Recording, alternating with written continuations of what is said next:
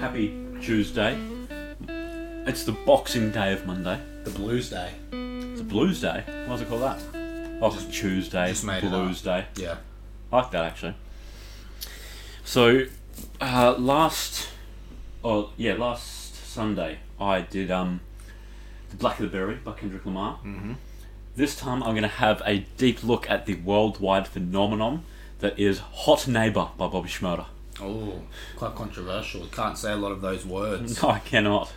About 50% of the song I cannot legally say. It is illegal. Now you may be thinking it's just a plain old trap banger about drugs, money, murder with like trap drums, overused air horns. And although it's got overused air horns, trap drums and lyrics about drugs, money and murder, it is much more than that. Let's take a look at the first verse. He opens the song with, "And truly on some hot neighbours, hot neighbour, like I talked to Shiesty when I shot neighbours." Then just a few lines further down he continues, "And Monty keep it on him, he done drop neighbours, and Trigger he be wildin', he's some hot neighbour. Tones known to get busy with them Glocks neighbour."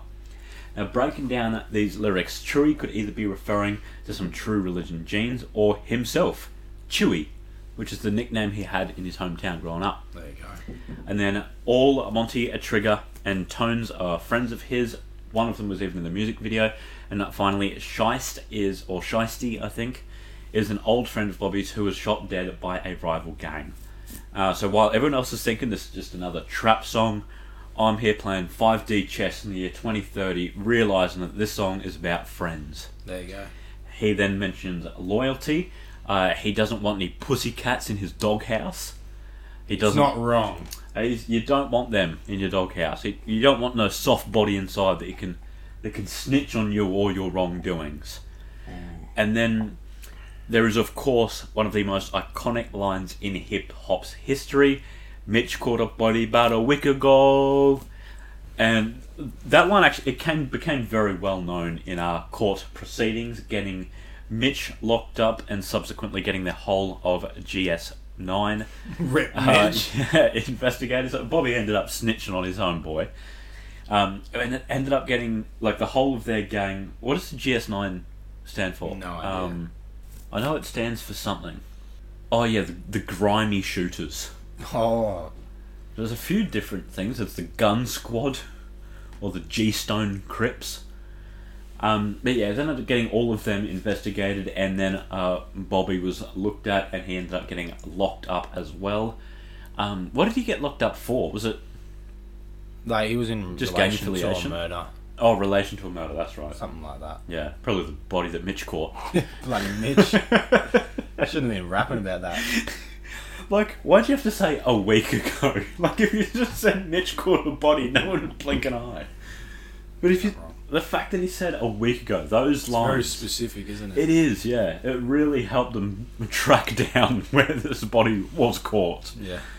And yeah, it obviously started the whole should rap lyrics hold up in court argument that I'm sure TK has some strong feelings about.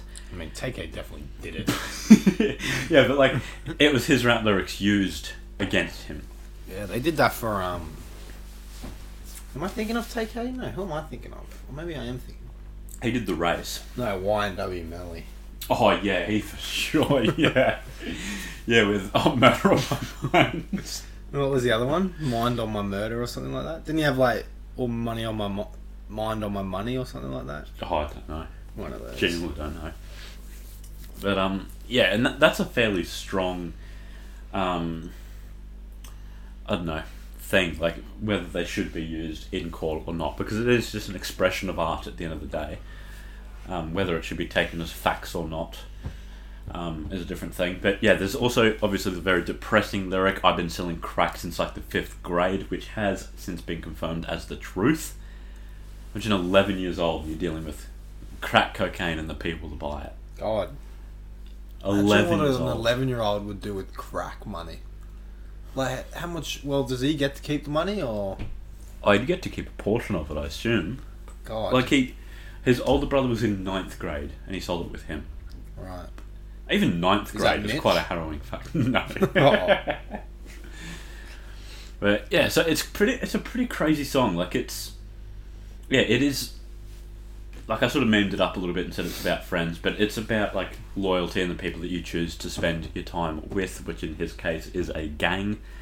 And yeah, it's obviously been his big downfall because he was huge with the shmoney dance. Yeah. And yeah, he was just worldwide. And yeah, all came tumbling down because of one lyric. And then, but at the end of the music video, he threw his hat up and it's never come down since. Because it cut before it hit the ground, and then now he's in jail. He is. So it's still up there. He better make like a music video where it comes down onto his head as like the opening scene. Isn't he meant to come out late this year? 2020 or 2021? Yeah, one of these years. Yeah, I thought it actually might have been already. No, surely. No, we would have heard about that. He's no 6ix9ine. All right. Well, that is it for Tuesday. Well, next Tuesday is going to be Tyler's song dissection, and tomorrow you're going to hear a joint album review. What do you want to do first? Let's do Mr. West. Not Mr. West. Mr. Graham. Mr. Graham. Okay, you're going to be hearing Drake's. What's that? Dark Lane demo tapes. Dark Lane demo tapes. And I'll do my review of Polo G on Thursday. On Thursday. Well, there you go. I thought they were on the same day, but clearly not. So you well, probably on Wednesday, hear this. You'll also be hearing the song of the year. Oh, there you go. All right. Well, be sure to tune in tomorrow and every other day from now until we stop uploading, which will be like years away. So yeah, well, until the next global pandemic, I suppose. Don't stop tuning in. All right.